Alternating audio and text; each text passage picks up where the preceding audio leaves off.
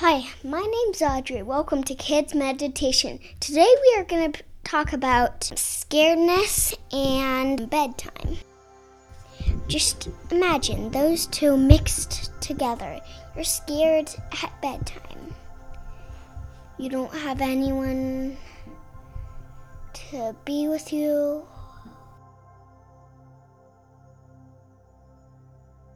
You have the power to do what you need to do. If you think there's a monster there, you can just go to sleep with your face in your pillow. Once I was scared in my bedroom and I tried to fall asleep. It was close to Christmas and I was scared in my bedroom. It was very lonely, but I still made it. I just closed my eyes for a long time, then I went to sleep. Think about what makes you happy instead of letting fear be in charge. Let joy kick fearness out of the brain, and then you won't be scared anymore. It's okay to be scared and brave at the same time.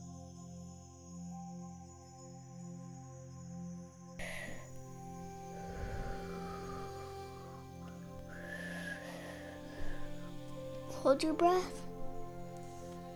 Box breathe. Feel your head getting heavy in the pillow.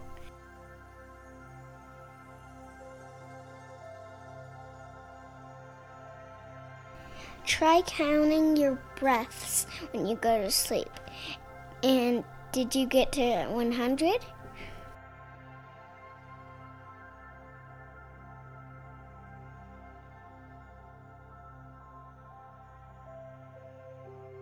You have everything you need to go to sleep safely. You have the power, you have the things, you have Heavenly Father, you have God. Do you have a stuffed animal that helps you go to sleep? You should copy me about just pretending your stuffed animal is a real person. That's what I do. I get lonely, so I like to have a stuffed animal. When I say prayers, God answers them and helps me not feel scared anymore. So you can do that too.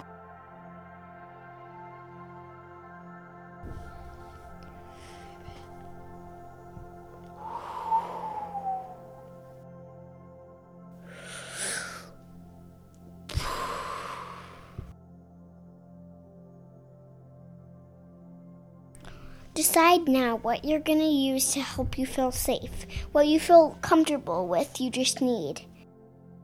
Blankie is one. Stuffed animal.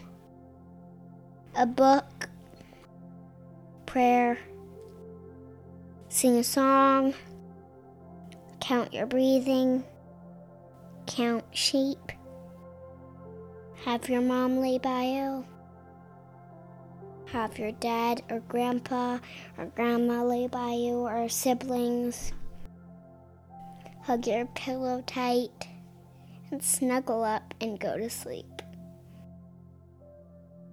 I'm scared of the dark and sometimes I like to sleep with the lights off because sometimes my parents forget to turn on my lamp.